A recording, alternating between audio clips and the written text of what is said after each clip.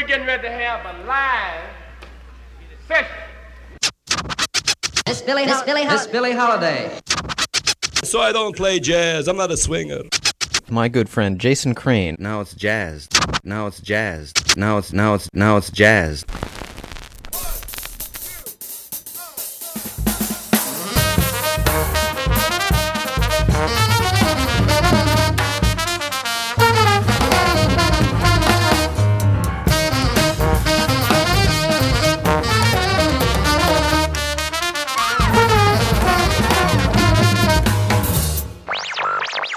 Lesson 1.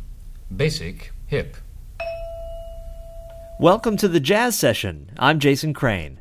The Jazz Session is a jazz interview podcast. It features the lives and the stories of the people who play, write about, and love jazz. It's also more than just a podcast. When you visit the show's website at thejazzsession.com, you'll find interviews, live jazz news, and links to other jazz sites. My guest this time is a man of many talents. He's a film composer, and you've heard his music in Friday Night Lights, Believe in Me, The Order. He's also contributed tones and textures to films like The Departed, which won the Oscar this year for Best Picture, and the 2000 hit Traffic. Before his film days, he was known for daring musical collaborations on records like Cloud About Mercury for ECM. And he's worked as a guitarist and or producer for everyone from David Bowie and David Sylvian to John Legend and Tori Amos. His name is David Torn, and his adventurous new album on ECM sounds something like this.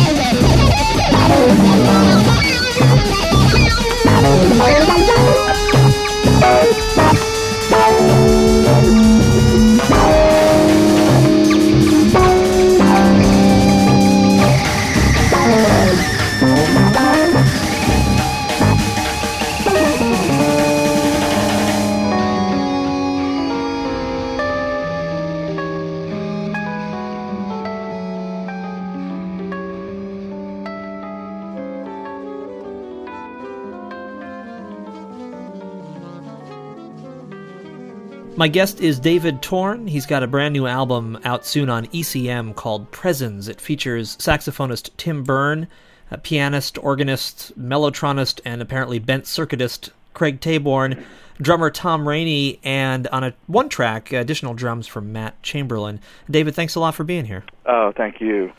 Listen, this is not going to be a hardball interview because I got to start off by saying that I am just loving this record, and it has been damaging my car speakers for a couple of weeks now, which has been really, really fun. Does that mean that you're listening fairly loud? I'm listening obnoxiously loud. Oh, I mean, honestly, it's kind of how a record like this was made to be listened to. Not painfully loud, but loud. Yeah, no, I'm below the pain threshold, but I'm definitely, the neighbors know it's on kind of loud. So let me ask you first, just to talk about this band, how you put it together, and just what sounds. I know, first of all, the process of the record, we can talk about that in a couple minutes, but it just sounds like an amazing amount of listening going on this record, and I wonder if you'd speak to the band and how you guys work together. Do you want the history of how this band actually came together? That would be fantastic. I mean, it's kind of interesting and very organic, except for one element, and the inorganic element was, I took a relatively long hiatus from being in bands and playing live, although I've always been working on these small improvising groups, me and Will Calhoun, Michelle Indigio-Cello, me and Ben Porowski and Fima Efron, and a couple of things I did with Bobby Previtt and Tim, and I kind of had bailed out, and I started working for Tim as his mastering engineer 6, 7, 8 years ago, maybe. This is one of my sidelines, is to do some mastering for people who typically can't afford to do a really full-on doctoring mastering sessions with the kinds of budgets they have. And Tim was like one of my first clients in that. We became friends very quickly. And just let me break in for 1 second. Yep. To ask you to tell folks who aren't in the music industry, who might be listening, just what mastering means. Mastering is the final process of fixing or altering or leaving still the sound of a CD before it goes to the manufacturer. So records come out of the recording studio fully mixed, but often there are problems of balance between the tracks, or there are clicks and pops in the recording that need to be cleaned, or noise, or maybe the recording doesn't sound so great. In very drastic situations, maybe the recording doesn't sound so great, and the mastering engineer can actually do quite a bit to help the sound of a record if there is time. It's a very expensive process with the guys who are truly great, and most of the jazz and improvising musicians that I know don't really have the opportunity to work with the great mastering engineers. So I spent quite a bit of time working on records that don't sound great as a mastering engineer in order to kind of fulfill a need for friends of mine. So I could spend, 2 or 3 days mastering a disc that typically they would never have the opportunity to do that. That's how one of the ways that I met Tim. We played a gig together. He knew I had a studio. He knew I was technologically kind of savvy, and asked me if I had ever mastered. I had, and we developed a friendship from that. During the course of that friendship, and we get back to the inorganic part of this band, Tim started asking me about producing some records for him, and kind of being like his second ear, listening in the background, helping with the details in the studio. So we started that section of our friendship, and during this whole while, my film career was starting to really kind of move forward as a composer, and Tim was constantly saying to me, I'd play a little guitar for him in the room while we were waiting for computers to do things, and he said, dude, we got to play some gigs. Dude, you have to play some gigs. And he just started kind of, I don't really know how to say this, he really started kind of like pestering me for playing live gigs with him. So I started playing these gigs. And he's always had like working bands, Tim has. I guess the insistence of him that I continue to play guitar in public for people, improvising, just kind of took hold, and we started playing more and more gigs with his band, which this is one of Tim's bands, right? Tim Byrne, Tom Rainey, Craig Taborn is a kind of known New York and British and European unit, And something else started occurring when I started playing with the band. It became a different thing, and I sat down. So there was the inorganic section in that Tim was the instigator to a large degree of me continuing to or returning to playing live, playing gigs, and recording again for myself.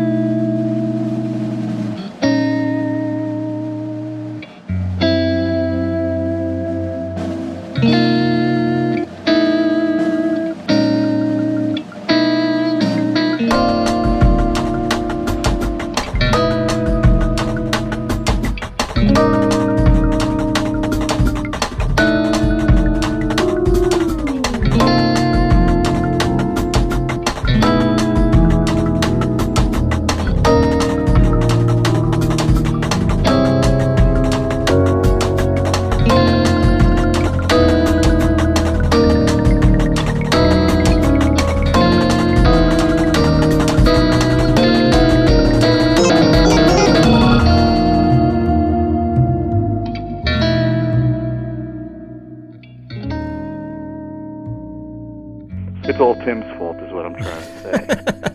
And why had you stopped, David? Why had you? You said you hadn't stopped completely, but why had you backed off so much from playing live gigs? I backed off because it's so difficult to perform live. Touring is a very difficult. One, it's a very difficult life, and two, it's very difficult to organize and takes an incredible amount of time. I have become addicted to writing music and being in a room by myself, and I'm very satisfied with the results of that particular musical choice, producing records, mixing records, and writing music primarily, that sees the light of day, and it kind of bypassed a lot of the pain of organizing tours, being out on the road. I don't have a small amount of equipment. I'm not a jazz guy per se, and certainly if I were considered to be a jazz guy, I'm not technologically, I'm not a typical jazz guy. There is quite a bit of stuff that travels around with me. Small by rock standards, but very large by jazz standards. So I stopped because it was, I had quite a few bad experiences with record companies.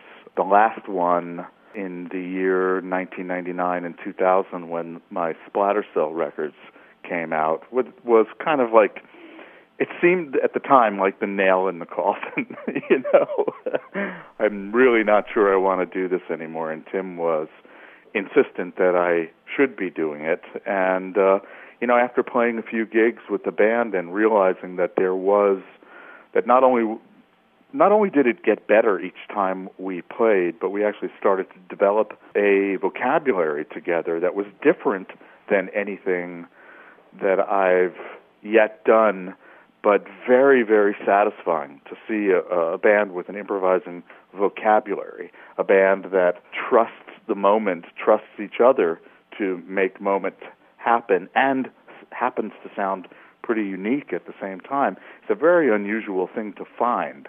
Again, Tim's fault. I didn't just happen on this. He pushed my butt until, and then, at some point he had a tour in England, and he said, come on the tour. Big piece of music that he was commissioned to do with his band, with Mark Ducray, Tom and Craig, and the Arte Saxophone Quartet, with visuals. And I said, sure, I'll go. And it was awesome. Such a great time.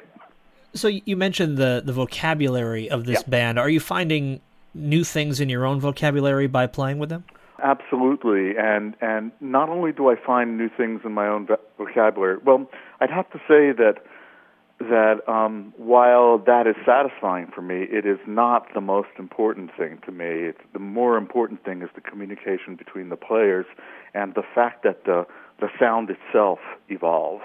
I do find ways to grow in this or learn things about my playing in this, but it is not the most critical thing to me. The most critical thing to me is that the music itself feels satisfyingly moving forward or evolutionary in some way, at the same time, this is one of the very few bands where it's wide open to me to mine the various sonic guises that I might play in a performing situation, which I often do in recording, but in performing it's quite a bit different.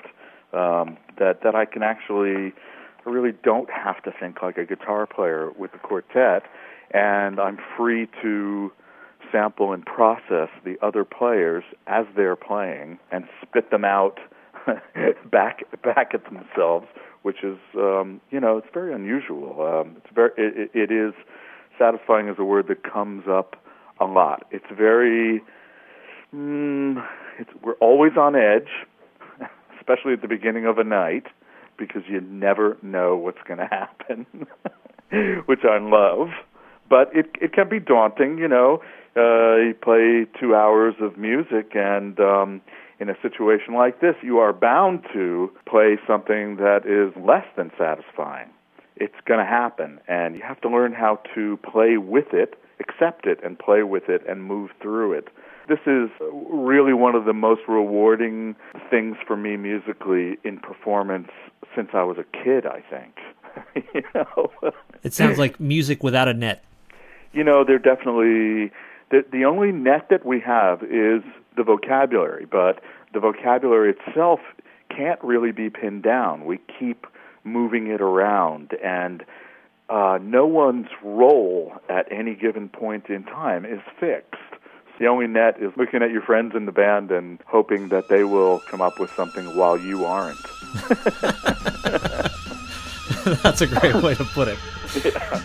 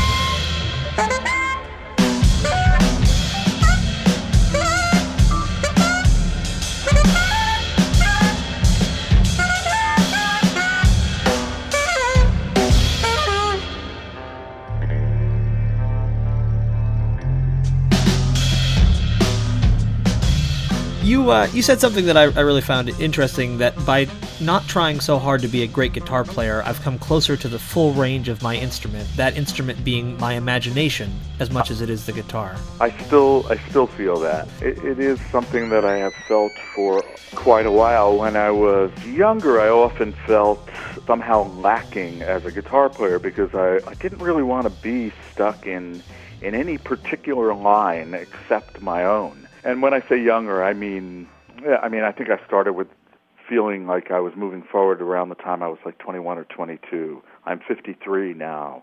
And in my 30s, I was really fishing around and really often felt quite lacking in the guitar department because I knew I wasn't doing, there are strange things in the world of musicians. I am not a typical guitar player. I'd get like backhanded compliments after a gig that somebody didn't understand what they were hearing, and they would say something like, "Yeah, cool sounds," and walk away. And I'd think, wow, what about the music? Or guitar players in particular would say stuff like that, or he can't really, you'd hear a lot of things behind your back, like he can't really play the guitar in any kind of normal way, which of course isn't true, but it makes you feel kind of like, somewhat unconfident in the world of the instrument that you play. And I guess it's been there have been like 25 years of shedding those kinds of concerns for me and just not considering it, and learning to not consider it and just accept my imagination as the instrument, as I guess I said. Wow, I just quoted myself. It's like looking into two mirrors at once. Wait, there are 4 fat guys there. So you're 53, I'm 33, and I was about 13 or 14, and just getting into the prog rock that was still out there in the 80s when a friend of mine gave me Cloud About Mercury, which initially he knew about because Tony Levin and Bill Bruford were on it, and we were all big Crimson fans. Yeah. But then immediately we latched on to this guitar player who we had never heard of, and none of us knew anything about the world outside of progressive rock, really. And I just remember how just blown away I was by that record then. But to hear you tell it, it sounds like you made that record at a period in your life when you didn't feel as much like you had a musical identity, and that now we're hearing kind of the results of really finding yourself as a player. I think I did have identity. I just there's something that happens with the not repetition, but with experience, and that is constant shedding of things that are unnecessary to making what one considers to be one's art, in this case music, you know? And I think that's been like a constant thread. I felt pretty strongly about that record, and it was a benchmark moment for me making that record, because Manfred gave me the opportunity to basically not manipulate me into a musical situation. That's what I needed. I needed somebody to say, you should kind of do what you want. You don't want to play with regular jazz dudes? Well, no, I don't. I want to play with people who are minded like me, people who can cross over from groovy stuff to electronics with ambient things, but there needs to be that sense of improvisation. Manfred said, well, who do you want to be in your band? And I said, well, I've already chosen the band, and I've talked to everybody, and everybody's ready to go. It was a big moment for me, that record, and it did mark, it was the benchmark for me as a player and a conceiver of music, because I turned a corner and said, now is the time. I'm not going to mess around. I'm going to do exactly what I need to do right now. I still think those mixes are a little bit lacking because of the amount of time and what I didn't know about mixing at that time. It's very shy in the bass and the low end, but the music is there. So no, I don't feel bad about that record at all. In fact, I quite dig it. I took a couple of missteps after that, I think. But that was a benchmark, a really positive benchmark moment for me. And, funny thing, huh? Who was there for that? Iker was there. He was there for the Everyman Band. He was there for that my first solo record, which I still like for its personality. It was not what I had initially intended to do in 1984 as a solo record. That was the record that I wanted Tony Levin and Jack DeJohnette to play on in 83 or 84, and it logistically just couldn't occur. But, Manfred was there as a support for very large musical benchmarks in my life. It's pretty astounding that we got back together, So that brings us perfectly kind of back to the new record, Presence, which is on ECM. And I know that when I'm listening to this, I'm not hearing exactly what I would have heard if someone had just hit play on the tape when the band had finished any particular take. Can you talk about how this record was made? Well, that's not quite true. There are very long moments where you're hearing pretty much precisely what was played. Oh, okay. And when I say long moments, I mean, there are 5-6 minute stretches of the longer pieces that are clearly the band that really aren't manipulated other than the way they were manipulated live. They may sound a bit better or a bit tougher or something, but to do a play-by-play on where it is the band and where it isn't is a very complex thing. But I can point to very long stretches of the band pieces that was the band doing exactly what it does, and I wanted very much to respect those moments precisely because when the band is doing what it does well, it's remarkably capable of turning changing musical concepts just on a dime and make those transitions feel as if somebody wrote them.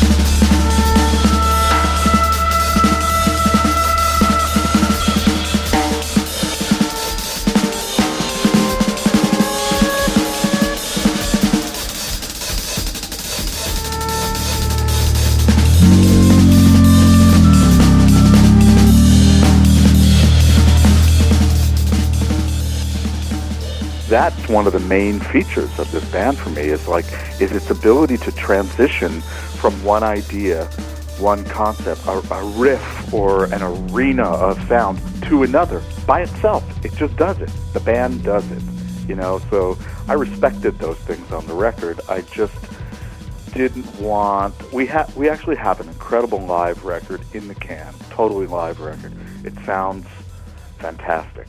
And I dithered and kind of vacillated about whether to deliver that to Manfred or something a little bit more considered. And I decided to mix the idea together by taking the more considered route. So we have some things that are very considered and recomposed and other things that aren't, and there's no dividing line in the middle of a 4 or 5 minute section of pure band material. May be some moment that I just felt needed to be created from the composer's point of view, so I did it. And it sounds simple when you say it, but what you mean by that is that you took pieces from the various recordings and in some cases stuck them together to create something new? No. Is that what you mean? Or how does that work? I would create new things on my own in order to occasionally... Depends on the piece of music on the record, but sometimes I would be using exactly what they played or what I played and altering it, or I would do things like create something brand spanking new.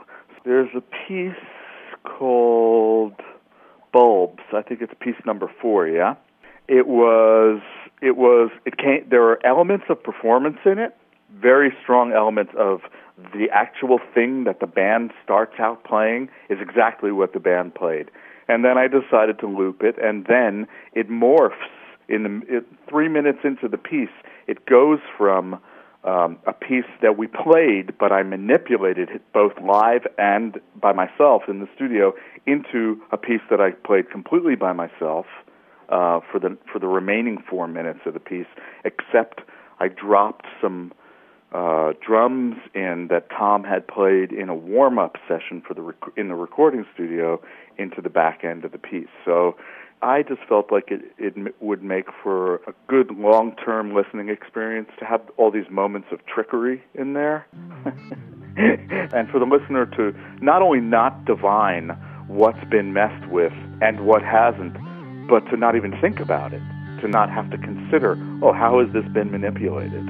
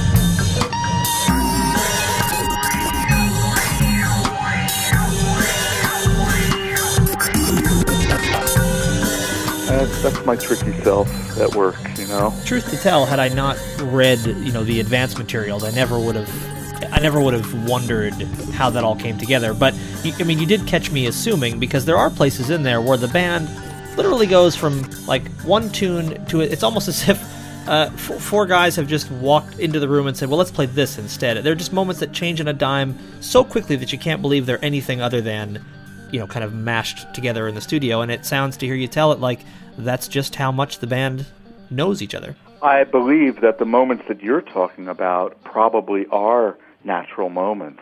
And I think that the changes, the alterations that I made are quite tricky. Sure. Rather like a little bit of a creative subterfuge going on. And I had to do an interview recently in which somebody was asking me specifically from one piece to another. And honestly, I worked so hard on this record that I had to sit down and listen to every piece with him and say, right, okay, I did that live. I'm manipulating Tom's drums or Tim's saxophone here live. But then I also manipulate, and I had to actually make like a little map, and the map looked crazy. It's like, okay, so that 5 minutes, did you do anything?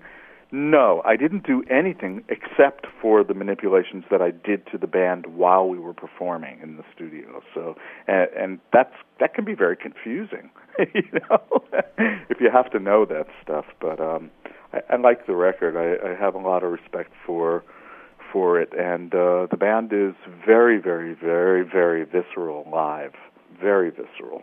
So, well, I need to make sure that I say clearly for everybody who listens to this show that it's not much less visceral on the record. I mean, for all this talking that we're doing about manipulating and throwing things together, and when you put this record in your stereo, it's impressive, and it's fun, and parts of it are really funky, and parts of it are really gorgeous and haunting, and in any case, whatever it is to you when you listen to it, it's absolutely worth the listen. It's just an amazing record. I'm glad you hear that.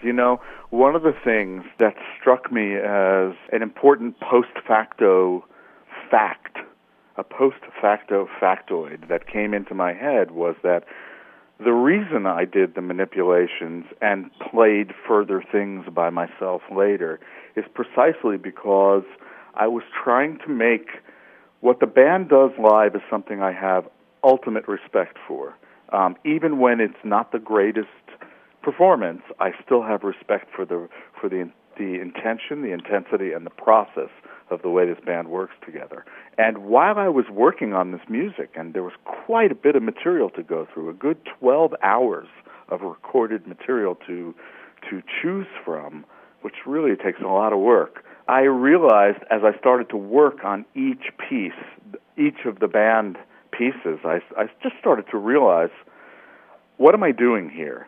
I'm respecting what the band does. At the same time, I'm either addending it occasionally or altering it occasionally or completely writing something new to insert at certain points. Why am I doing this? I was doing it because I think I was trying to make the band sound to me after the fact what it feels to me like while we're playing. So I'd never let go of the respect for what I think the ideas are. I just decided that I wanted to make it sound even more like what I hear in my head when we're playing live. So to me, the sound of this record is the way the band sounds in my head live. So that's kind of crazy, but. Well, I have to say, as we close, when I was 13 or 14 in my friend's basement blasting Cloud About Mercury, I didn't imagine that someday we'd be chatting on the phone, and it's been a real pleasure to talk to you. And like I said, it's just been an absolute joy to hear this record, and wish you all the best with it, and hope that it's the first of many more to come. Yeah, it is. Good news. In fact, are you familiar with Futurama? Yes. Okay. Good news, everybody!